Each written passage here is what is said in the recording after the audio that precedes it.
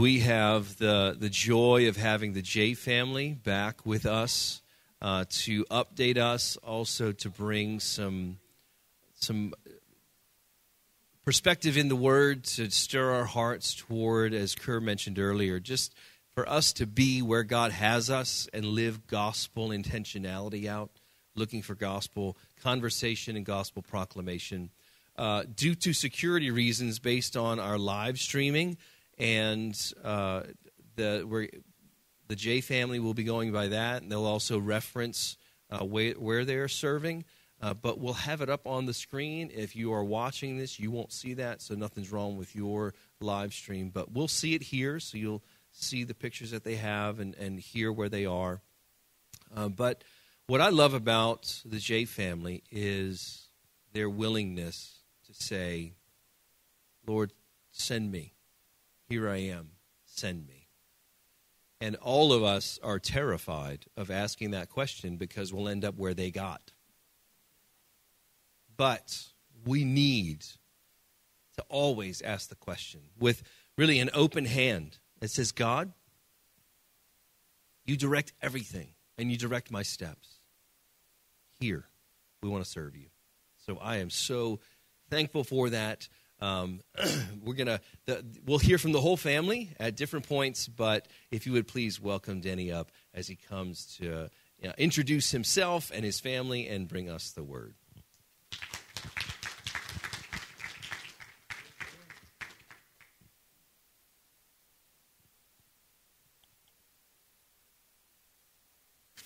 Can you hear me? No. All right. Is that better? Yep. Good morning, church. It is so good to be back here. This is our home. This is home church for us. For those who, I mean, obviously many of you we do know, and for those we don't know, this church, your church, sent us out 4 years ago to North Africa. I'm not going to say the name like Jeff said, but it'll be on the screen. You can see it there. And of course, you're welcome to talk to us more afterwards about it. So what I'm going to do this morning is just talk to you a little bit about the Great Commission for a few minutes, and then we'll get the rest of the family up, the better part of the family up here to help with the presentation, and just give you an update of how things are going in our country, and kind of our vision and what God's doing there. So first, why don't we just close our eyes in prayer for a minute, and then we'll open our Bibles. Lord, just thank you. Our hearts are just overflowing with thankfulness, Lord, this week, this day, this morning. Thank you, Lord. Thank you for who you are. Thank you, Lord, that you sent your Son to this earth to make us your children, to save us despite who we are. Despite us being enemies of you in darkness, you came to this earth to die on the cross for our sin, to die on the cross that we could be set free. So our hearts this morning, Lord, are just filled with thankfulness. Lord, we just want to take a minute to thank you for this morning, and that we can come together as a church family, as a church, and worship you in song, worship you in prayer, worship you in tithe, worship you in your word, Lord. So, God, I just pray that as we do open your word this morning, that you will be glorified, your name will be glorified, and you will see, and this church and everybody here will see you, and not the J family, not us, but you. Lord, we love you and we worship you. In Jesus' name, amen. I love Thanksgiving. I love almost every part of Thanksgiving. I love the food, the family, the food. Did I say food? I think my parents are here, so I get to, I was known when I was a kid of the one that was always eating and weighed way too much, and that was me. So I do love the food at this time of year, but we do have so much more to be thankful for, right? As the children of God. I appreciate Pastor Jeff's motivation email this week, which I love. And by the way, if you don't get that, make sure you sign up for it or read it. And he mentioned in that email about Thanksgiving that this is a mark of who we are as Christians. It's Thanksgiving. And I don't know if you always think about that, but you know, in the mission world, we talk a lot about the unreached and the people around the world needing the gospel, and that is very true. They do. But I was thinking this week, as we were just thinking of all the things that we are thankful for, that we have so much to be thankful for, but there's so many around the world that don't know this type of thankfulness. I'm not saying they don't have thankfulness. They do. But usually it's caveated with, I'm thankful that God has, given me the opportunity to do all these things for him. Or there's a caveat to do with what we do for God as well. Not so with us, is it, brothers and sisters? We have so much to be thankful for. So now let's just talk for a few minutes maybe about the Great Commission, about taking this good news, this gospel, and taking it to our neighbors, like Kerr said this morning, to the world. So when I say Great Commission, what pops to your mind? What verse? What comes to mind, or what action comes to mind when I say Great Commission? Matthew 28, right? Go therefore. I know you guys, I'm pretty sure you guys still say that every week as your commission, right? And that's typical, right? And that's normal. But did you know that the Great Commission is actually spread out across 5 chapters, 5 books, 5 places in the New Testament? And it's slightly different in each one. Now, typically, when you think of something that's in every gospel, it just means that it was seen from a different a different eyewitness saw it and wrote it down. So it might be slightly different. But with the Great Commission, it was all different times throughout the 40 days after Jesus was resurrected. So the first time was the evening of the resurrection, and then the next day, and then a few weeks later, and then on the day of ascension, there was 2 more times there. So 5 times. So this morning, we're going to real quickly go over those 5 different verses.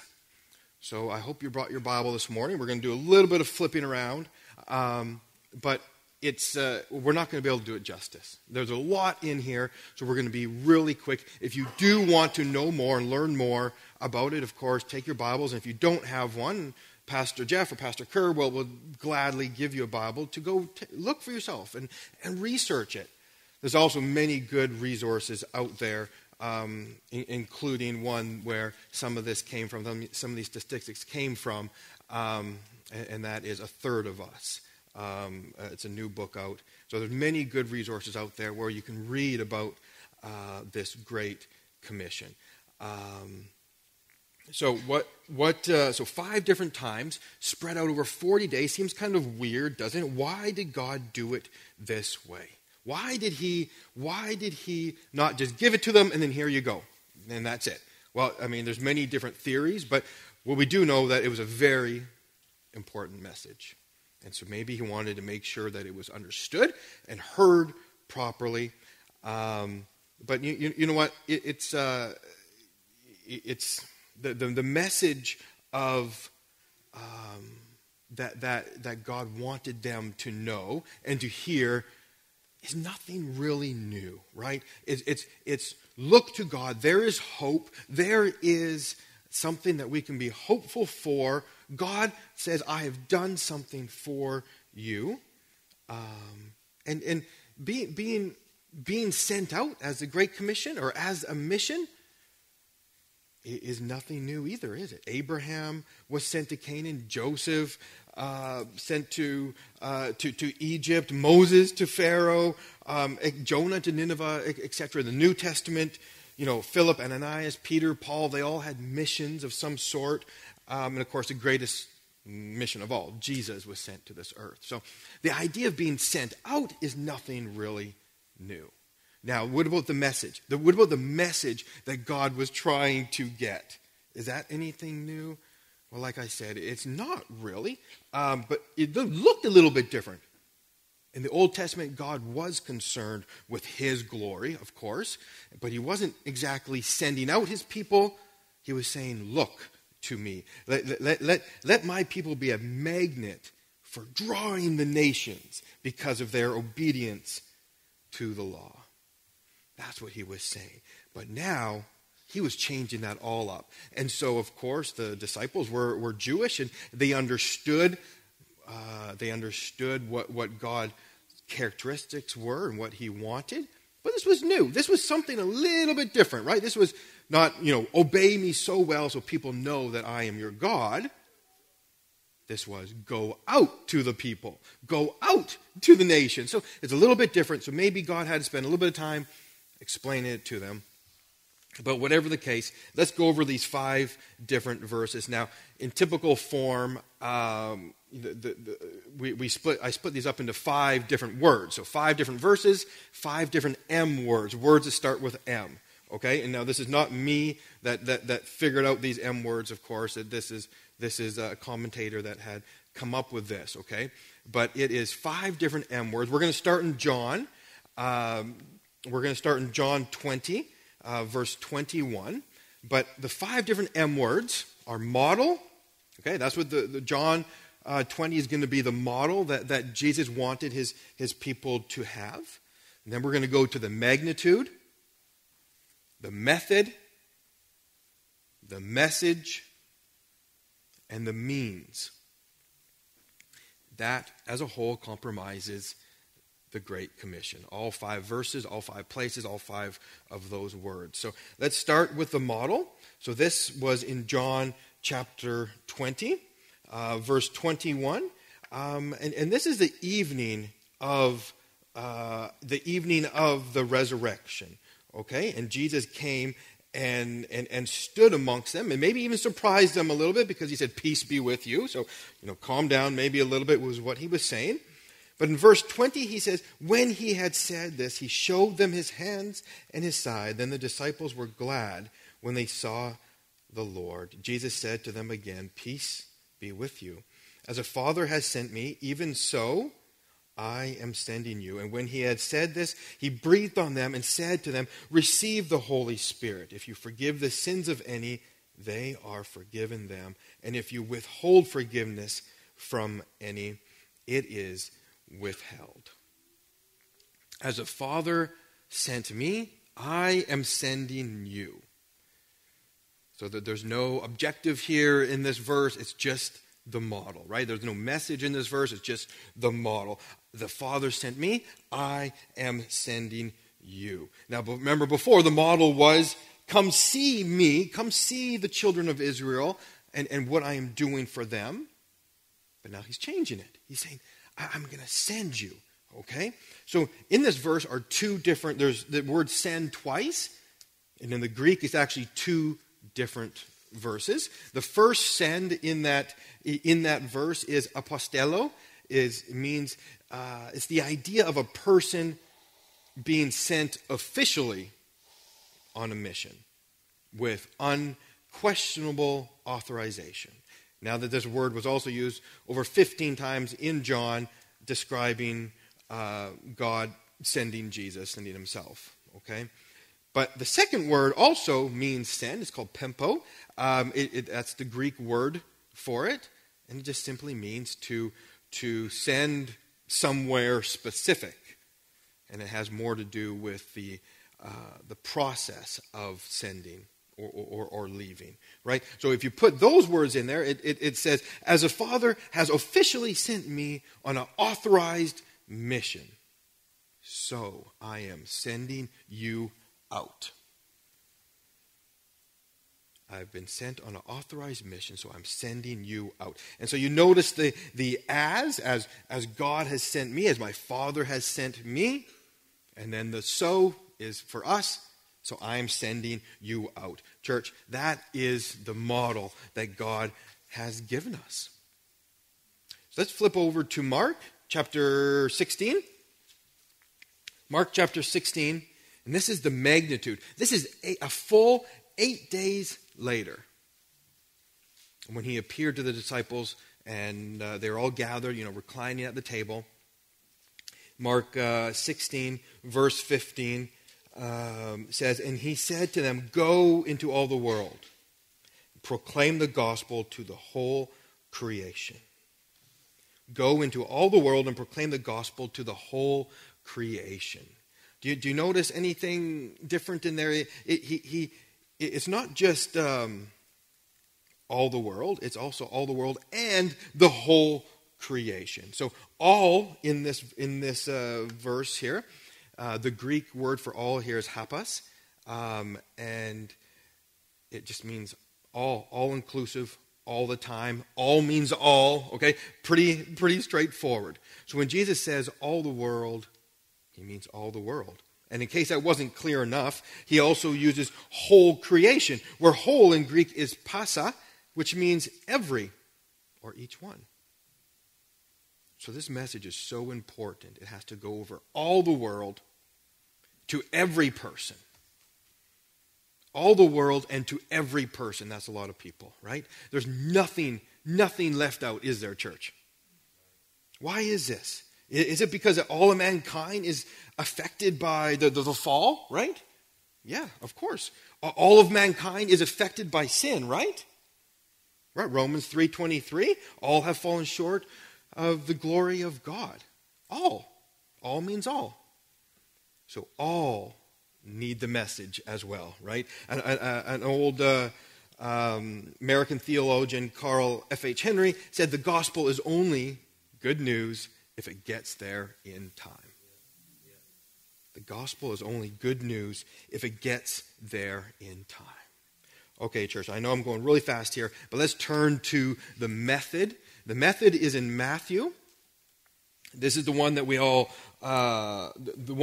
know, maybe have memorized, that you read every Sunday as a commission. And this is a couple weeks later, okay? This is a couple weeks later after the resurrection. Jesus appears to them on a mountaintop where he told them to go, it says. So it's kind of a remote area, okay? So Jesus says to them in Matthew 28, he says, verse 18, of course, all authority in heaven and on earth has been given to me. Go, therefore, and make disciples of all nations, baptizing them in the name of the Father, of the Son, and of the Holy Spirit, teaching them to observe all that I have commanded you. And behold, I am with you until the end of the age. So, church, as you know, this is the most detailed message yet that the disciples have got. He even took them to an isolated place to give it to them. Why? Well, we aren't sure, but we do know it could have something to do with that. This was truly a great message that he was giving them. None of the other messages that he gave them compared to the greatness of this one. Great in authority, in task, great in scope, strategy, and even great in promise, right? So why don't we take a quick, closer look at this message that he gave to his disciples. So when you read this verse, and again, you guys read this every Sunday, what is the main focal point of the Great Commission? Is it go? Is it make disciples, baptize, teach? Yes, exactly. Yes, right? So they're all very important. The main verb, however, is make disciples. That's the main verb. It's not go, it's to make disciples. That is the imperative in there. And I'm going to act like I know my English grammar, which I don't very good. You talk to my wife about that if I mess up. So, but I do know that that's the imperative, And the other three verbs are go, baptize, and teach. And those are participles that are tied to the imperative, make disciples. Okay, so they're all tied together. So what is making a disciple? Right? Pastor Jeff has been very clear in his preaching of what makes a disciple, what is a disciple, and it's making or becoming a complete follower of Christ. So that would also naturally include, making initial contact, evangelism, and then helping to produce a growing and competent follower of Jesus. Now, Jesus says in this verse that it's a three-step process, going to those who have no exposure to the gospel, also by calling them into a relationship with Jesus that culminates with baptism, and then also by teaching them to observe his commands. That's the method, church. Right there. That's the message. Now, there's a lot that goes into all that. We're not going to get into all that today. But let me just first say that going means to go from where the gospel is known to where it's not. That's what the going part is. Now it might mean that the meaning is that the gospel is known to you and to your heart, but not to your neighbor. So that's going. Right? Or maybe it's the gospel's known to you, but not to your coworker. That means go, right? So go. So it's an action is the main point. It's an action. It's not a call to sit down or to ignore the people around us. It's a call to action, brothers and sisters. A call to action. Now, baptism doesn't necessarily also mean that you're the one to baptize somebody. It means just the culmination of the salvation experience, church, of repent, believe, and baptize. That's what that means. But it also means bring them into the body of Christ when they're baptized. So let me just say that this step is very significant, especially in the area of the world where we serve. To raise your hand up and say, not only that I'm a child of God, now I believe in Jesus, but I want to be baptized. That's putting a target on your back, and it's very dangerous for Muslim background believers to be baptized. As they are welcomed into the body of Christ, they lose their jobs, they lose their families, they lose all of that. So it's a really big deal for them, as it should be for all of us, right? But for them, it's real. Now, the last part there is that new believers are taught with a goal in mind that they will become obedient followers of all Christ has commanded. That's important, isn't it? Transformation must be apparent and ongoing, and then eventually be in a position to teach others as well. All that I just said, church, was the method that Jesus was laying out for his disciples and for us. So let's flip over to Luke. We're almost to the end of the Great Commission. Now, this is the message. Okay? This is the message. So in Luke 24, verse 44, this is 40 days later from the resurrection. So where does that place us? That places us at the ascension, right? Almost to the ascension. So verse 44 says, "Then he said to them, 'These are my words that I spoke to you while I was with you, that everything written about me in the law of Moses and the prophets and the Psalms must be fulfilled.' Then he opened their minds to understand the scripture, and he said to them, 'Thus it is written that the Christ should suffer and on the third day rise from the dead, and that repentance for the forgiveness of sins should be proclaimed in his name to all nations, beginning from Jerusalem. And you are witnesses of these things. And behold, I am sending the promise of my Father upon you, but stay in the city until you are clothed with power from on high.'" That, church, is the message that Jesus was giving to his disciples. Now, the message is pretty important, right? You're not really a messenger if you don't have a message.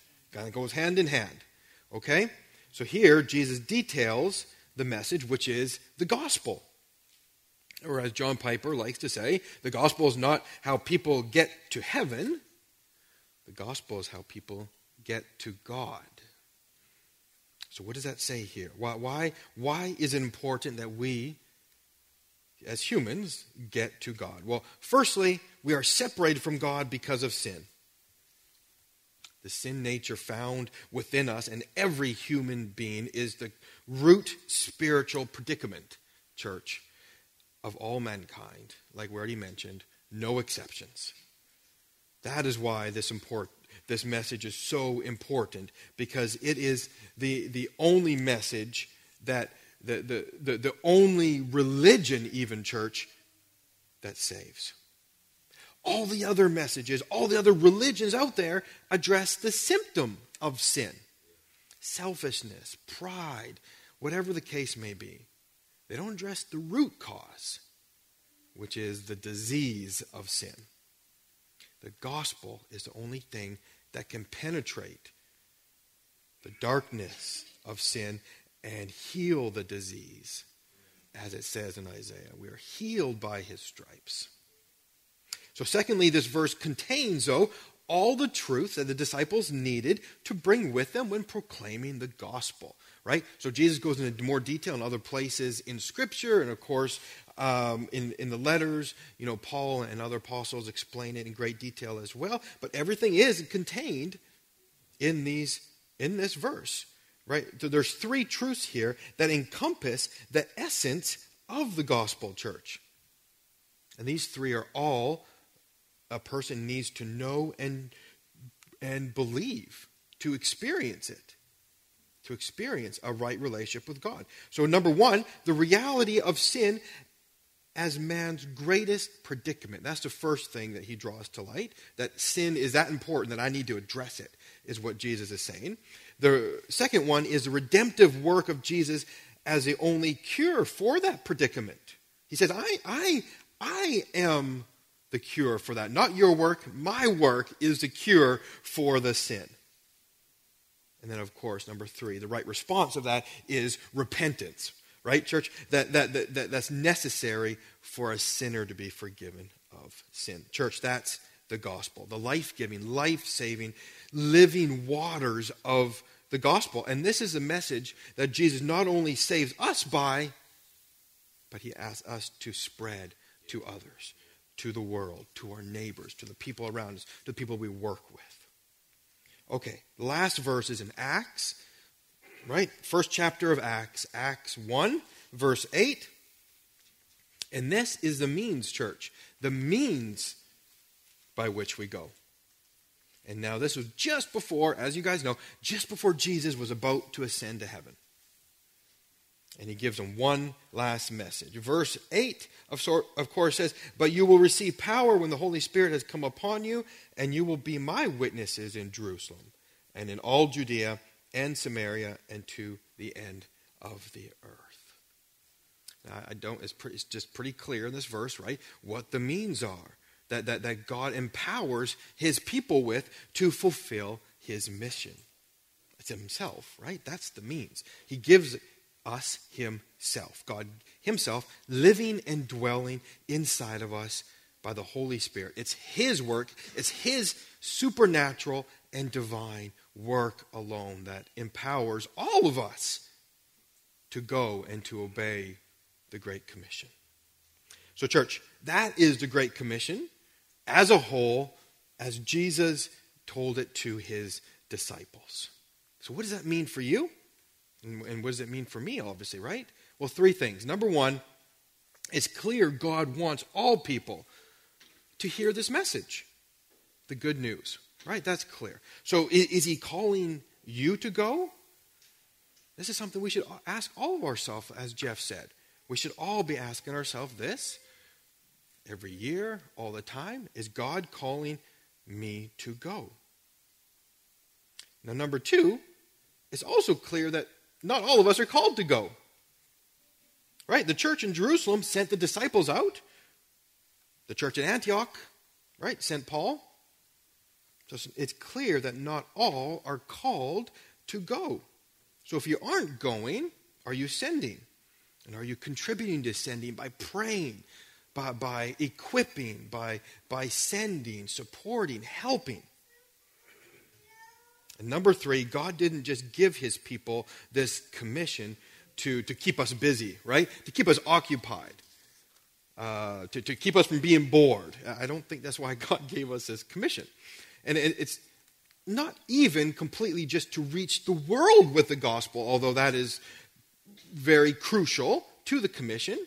But this should be a byproduct, church, of the overflow of a life that is glorifying God.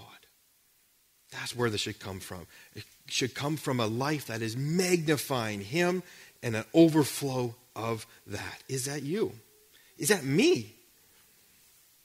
That's our life. That we're just oozing with Christ. And in everything we do, he is made known. We should want to obey this commission, church, because he is worth it. His glory, his majesty is worth it, church. So now, let's see what God is doing in Mauritania. Shall we? If I could ask the rest of the J family up, the better half of us, better 3/4 of us. So so as you know, we are working in a country that is part of the unreached. What's the unreached?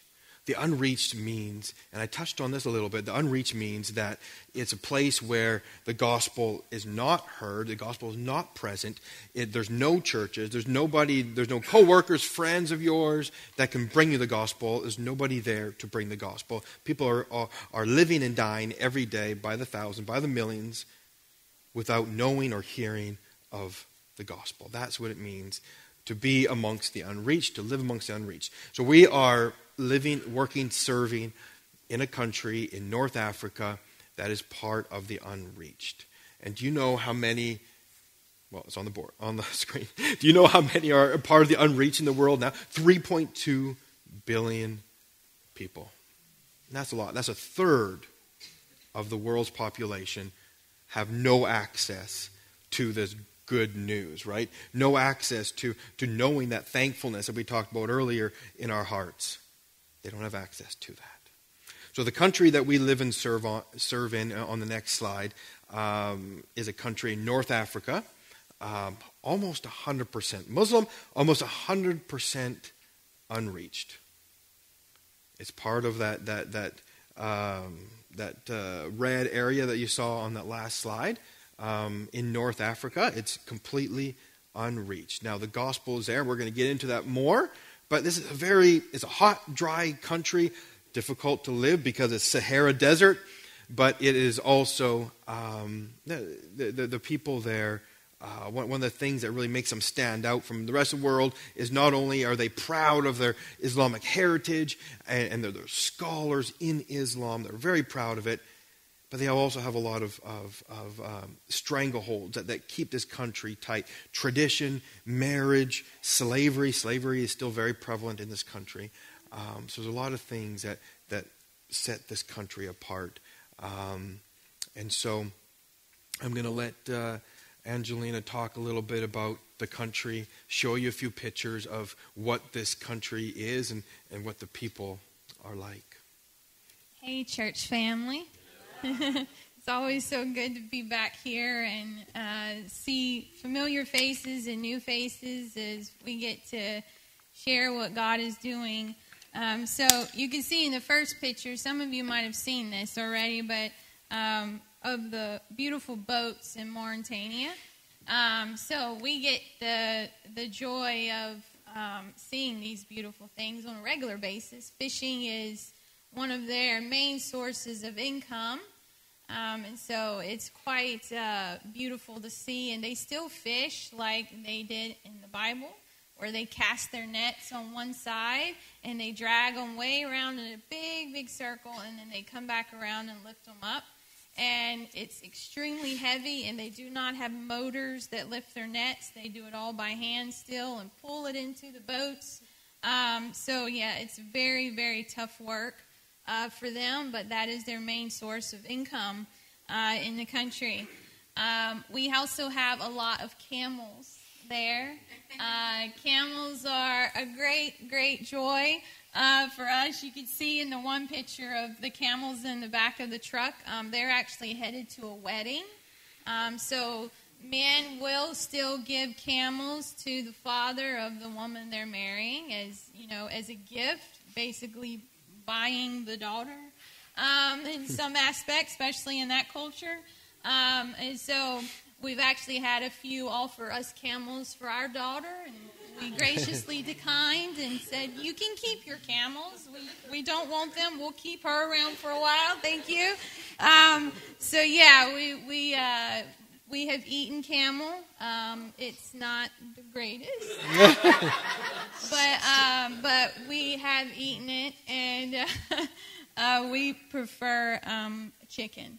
So yeah.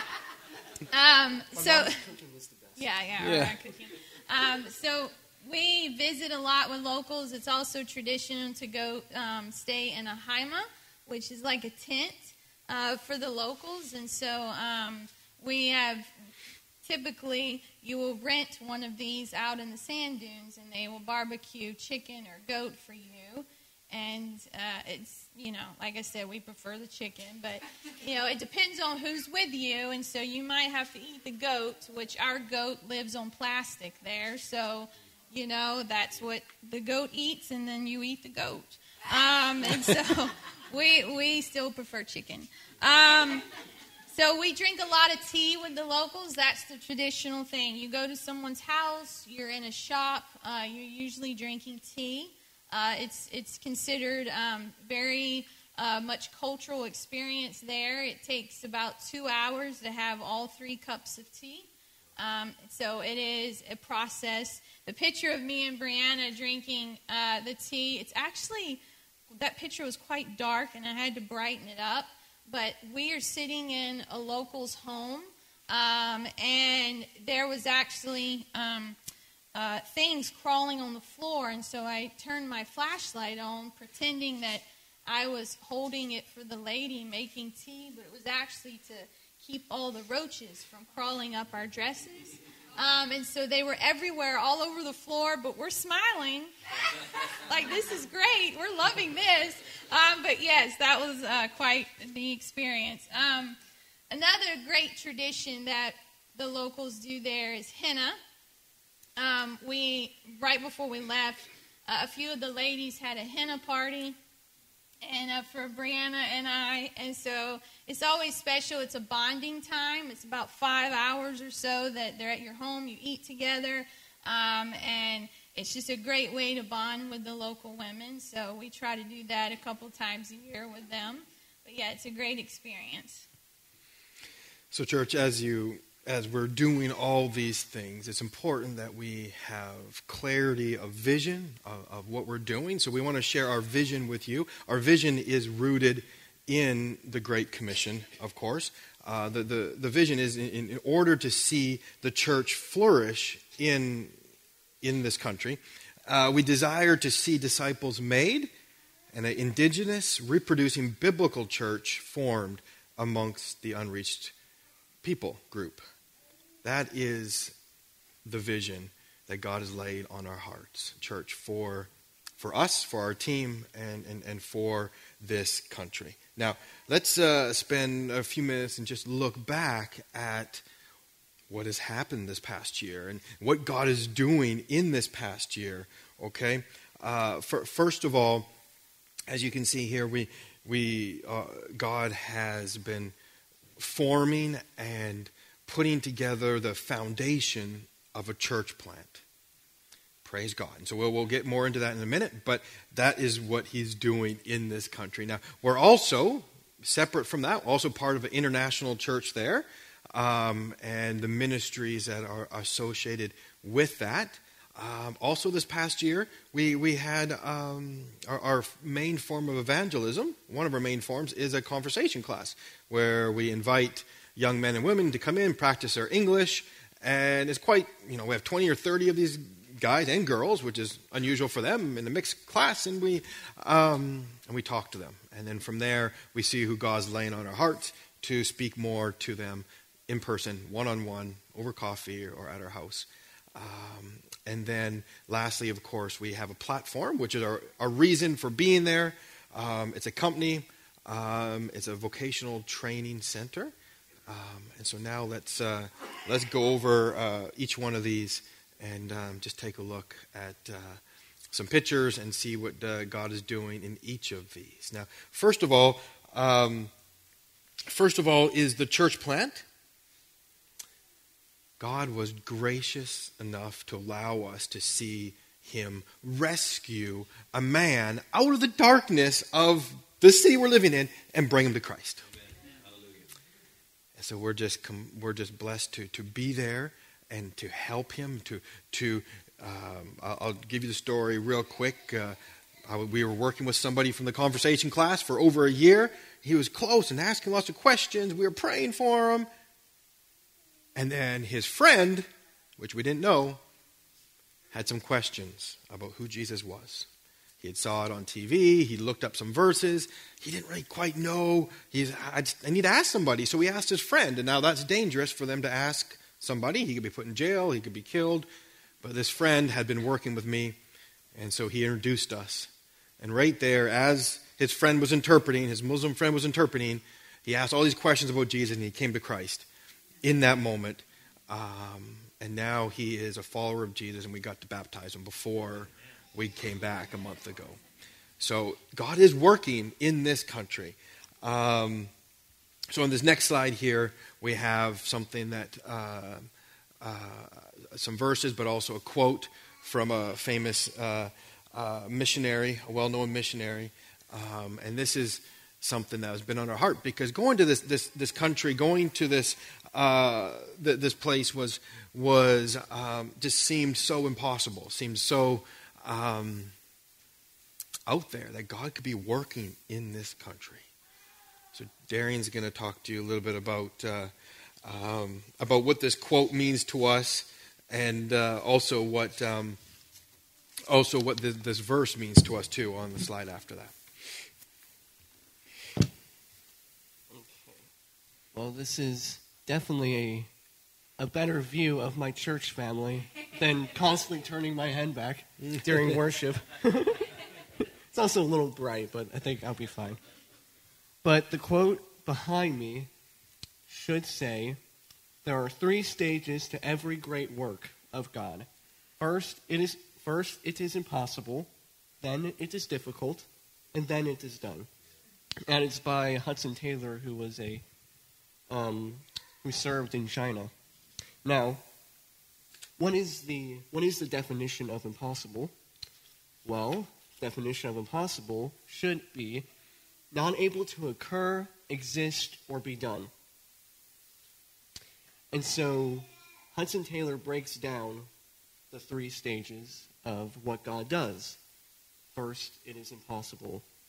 And there's many examples of impossible situations all throughout Scripture. We got Daniel in the lion's den, Shadrach, Meshach, and Abednego in the fire. Just impossible situations.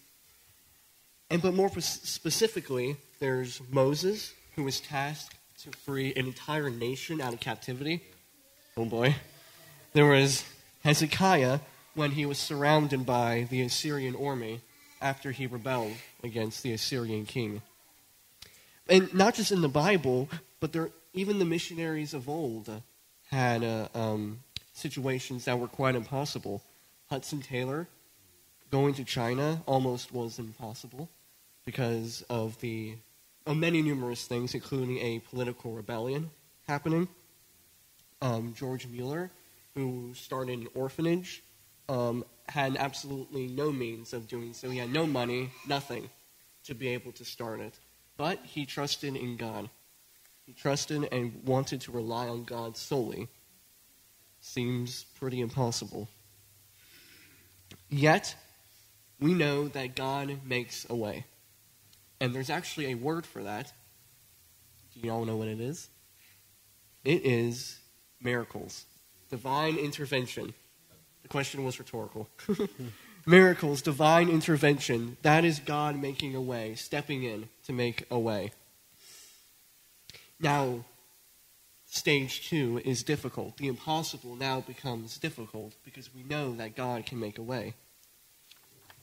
But why is it difficult? It's difficult because many situations, all situations, are out of our control.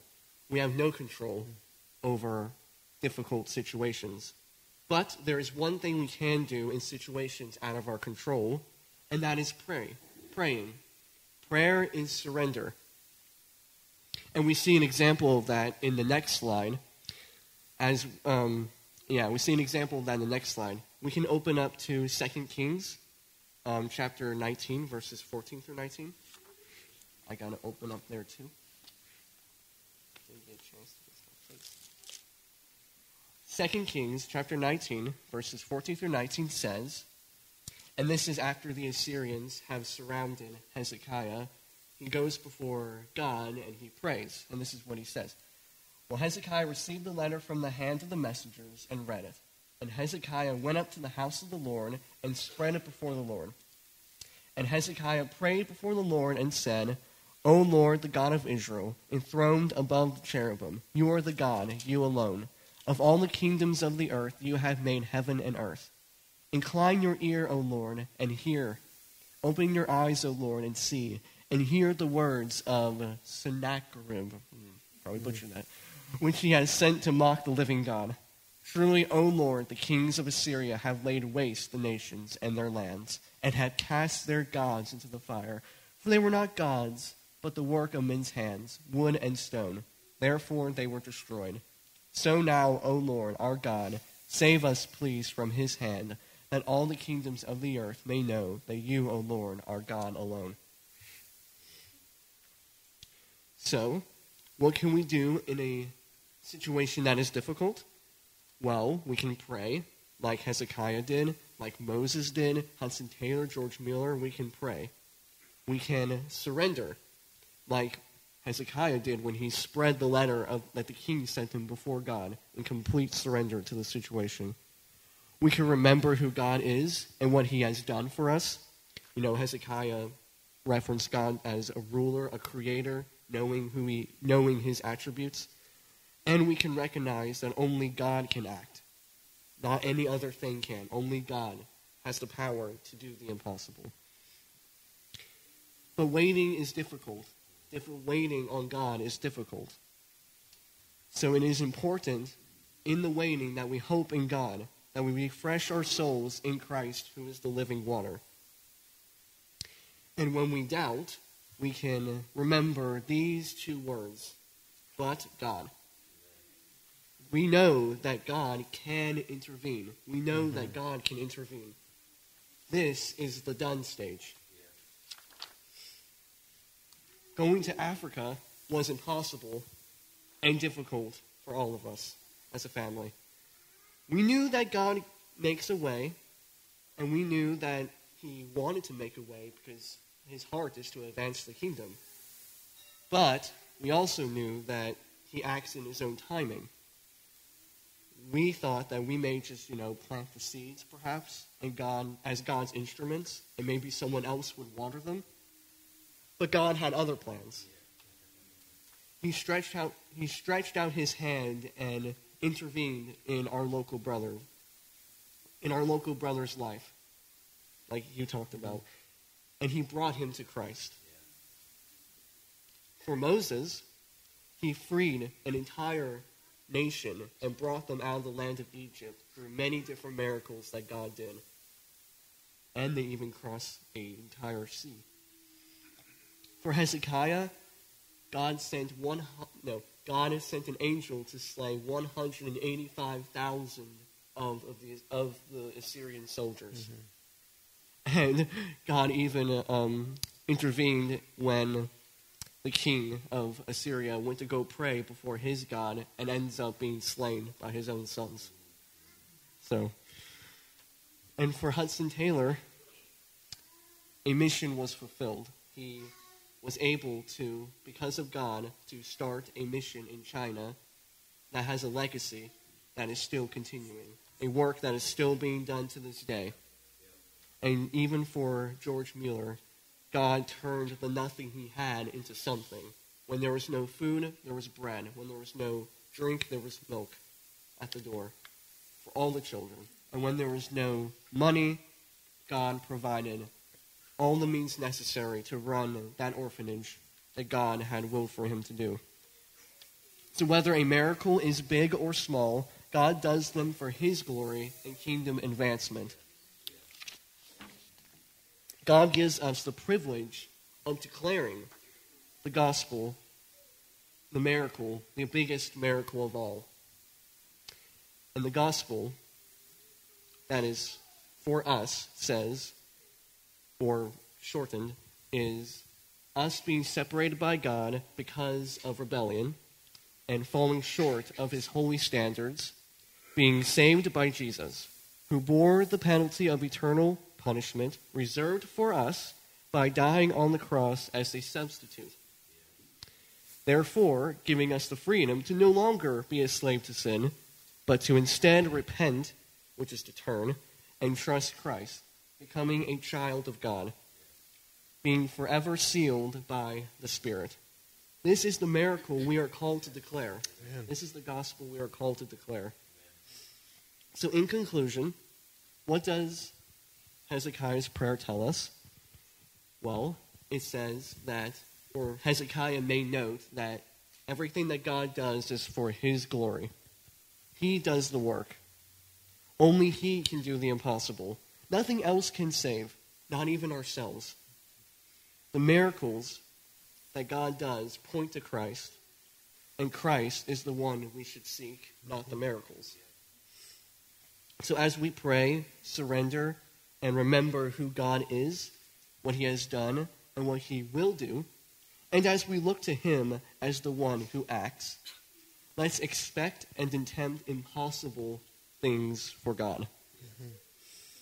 And some ways we have seen that is that in the next slide, we were able to baptize our brother in the ocean of Africa, the Atlantic Ocean, I think, if I get my geography correctly. But we were able to baptize him, and we were able to witness that with our own eyes, a brother forever being sealed by the Holy Spirit into God's family. Amen. Amen.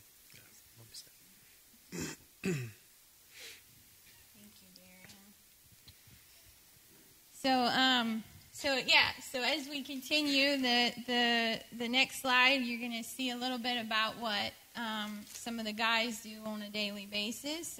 Few days, couple days, 3 days a week. Darian has been joining in too. So we have a cement factory where we make cement products. But the goal of this is to train and disciple local believers. So that they have not only a job, but they also are trained and discipled at the same time, and then they can go back to their villages and have this business as well and be able to disciple and train other people too. So that is the model of it. We're currently in the stage of hiring and bringing on a few young guys, and so it's very exciting for us to be able to participate in this. With these guys. So we have an international church that we get to be a part of. This church has been, I like to call it the buffet, because not every Muslim country gets to have a church like we do there. And so it's very established. It's been there for about 20 years or so. And so we get to participate in that and do life with this church body, and it's been really encouraging for us. The kids participate in various activities. We have youth nights where we host a lot of the youth at our house on weekends. And so Darian is also in the choir, so that's been really fun, watching him learn how to move and dance like an African in church on Sunday. And so it's been pretty cool to watch that process for him because he definitely didn't know how to do that before we got there. So that's been really fun watching him in that. You can see the picture in the top up there with me with this young lady. She has been such a delight to be with. God just kind of plucked her out of that church body, and I've been able to participate in doing life with her and discipling her as she has a great desire to reach the locals there in country. And so she quit her well-paying job and is actually working with other workers there and teaching and training young children in English. But also she has been meeting with them one-on-one. So it's really neat to see how God is even using other Africans in the country to reach the people there.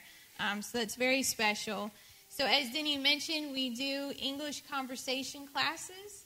That is one night a week where we get to participate in that. And that's actually where we meet a lot of the locals, especially the younger generation. They're super curious about Americans. They want to learn English. And so that's a really easy doorway for us, especially even with Darren and Brianna. We do this as a family. And so they get to meet with others as well on their own. And so it's been a real easy, practical way that we've been able to meet with them and pull them aside one-on-one for those more intentional moments. So we do have a team there. We're all with different mission orgs, but we do have a team.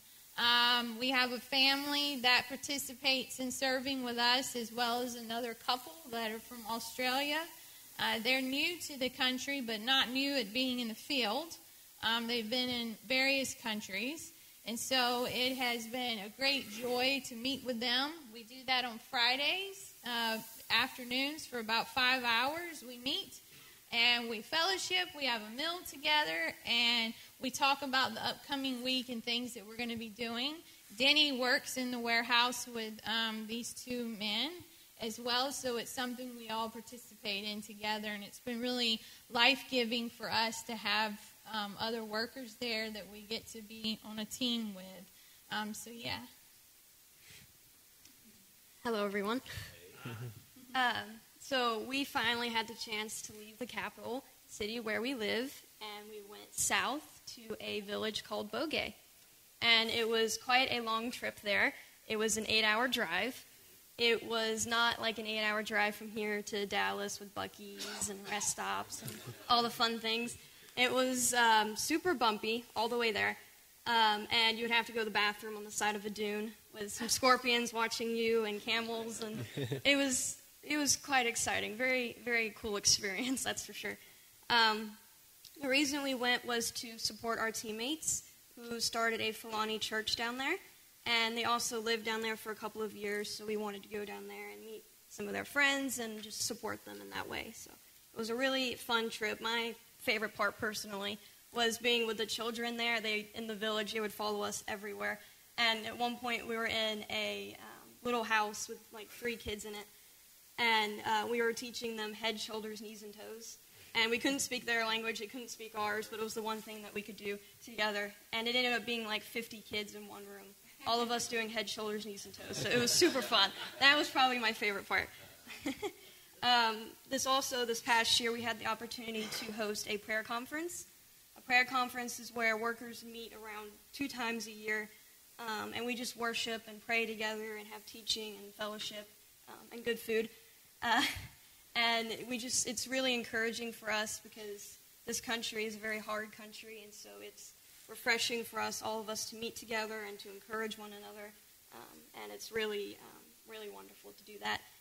And me and Darren also get the chance to sing there a couple times too, so it's really, really fun. So, looking forward now, what does that mean, looking forward? Well, obviously, we're going to be, our main focus is church planting, so we're going to be focused on that. And, of course, we're still going to participate in the International Church and its ministries and in the ESL, in the conversation class and in the evangelism there. And so we will definitely be continuing those. Now, with the vocational training facility, like Angelina said, we're in the process of hiring some people. We should have trainees be coming in a few months as well. These are local Christians that we're going to be teaching a skill, and we're going to be discipling them at the same time. So we have a discipleship program, and we're teaching them a skill at the same time as well that they can bring back to their villages or wherever they live and do that. And so we're going to be focused on that as well. But something we're also very excited about is we're starting an online initiative. And that's because, I don't know if it's the same here in America, but everybody there, all the teenagers are on their phone all the time. So I don't know if that's a thing here or not, but in over there, it's all the time, everywhere. They're on their phones, and actually it's a safe place for them to ask questions. If they're questioning Jesus or questioning anything, they can ask online. And so our mission board also has, in a few places, other countries, done similar things. And so we're going to be starting up something similar, a website, a landing page, where when they search things that they can go to it and then have a way to contact us. And then later on we can meet with them once we trust them, once we have a relationship with them. We'll meet them one-on-one and hopefully go from there. So there's a lot that goes into that. So that's something that we're praying about starting in the next few months. Even before we go back. So as we wrap up, these pictures here just show a little bit of our yard before we moved in. So just dry, desert, sandy. And then after, my wife got a hold of it. And after God got a hold of it. And God, brought growth to this yard. And this is what God does in the desert, right? I mean, we read in Isaiah, Isaiah 43, what God does when he brings living waters to desert, right? He brings fruit to that desert. Fruit that sing his praises even. Church, we're seeing fruit in this land, in this dry desert. God is working, bringing living fruit, living waters to this dry desert. So what does that mean for us? What does that mean? How can you stay in touch with us? How can you support us? Well, this church sent us, and so you are supporting us that way as well. But you can also sign up for our newsletter at the back here. We have a sign up if you aren't already on the newsletter, and then you can know every month how you can be praying for us. You can see pictures of what's going on, be updated with news, and of course you can be praying for us. Praying for us and for the work that God is doing there, praying for the new church there, the new foundational church. Brianna mentioned the Fulani church there with a different people group, a minority, but the church amongst them is growing grapidly. So much so the government is taking notice now, and just got notice yesterday they're being persecuted. They're being searched out, they're being chased, they're running, they need prayer. We need prayer. The Christians there need prayer, church. And so that's another way that you can support us. But keep us in mind, pray for us, help us, support us. Come ask us questions. Come talk to us. If you have any questions about what's going on over there, please feel free to get our phone numbers or email us and let us know if you have any questions. Thank you, church.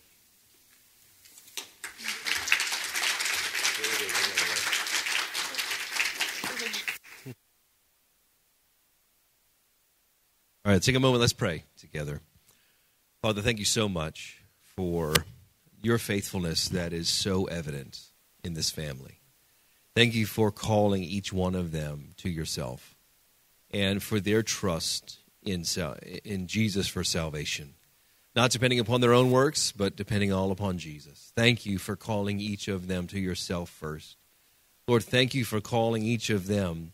I remember years ago, Angelina saying to a country there, but I forget, it was forgotten.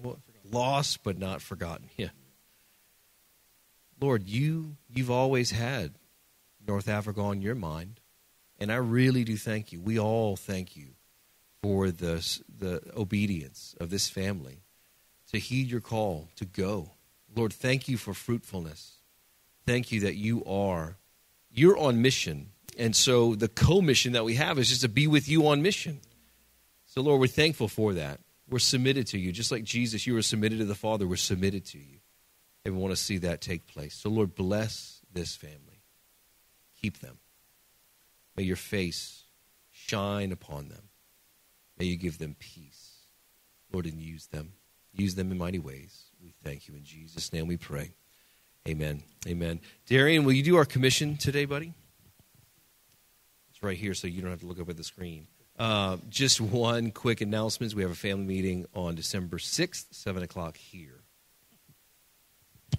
The Great Commission says, "Go therefore and make disciples of all nations, baptizing them in the name of the Father, and the Son, and of the Holy Spirit, teaching them to observe all that I have commanded you. Behold, I am with you always to the end of the age." Amen. Amen. May God bless us.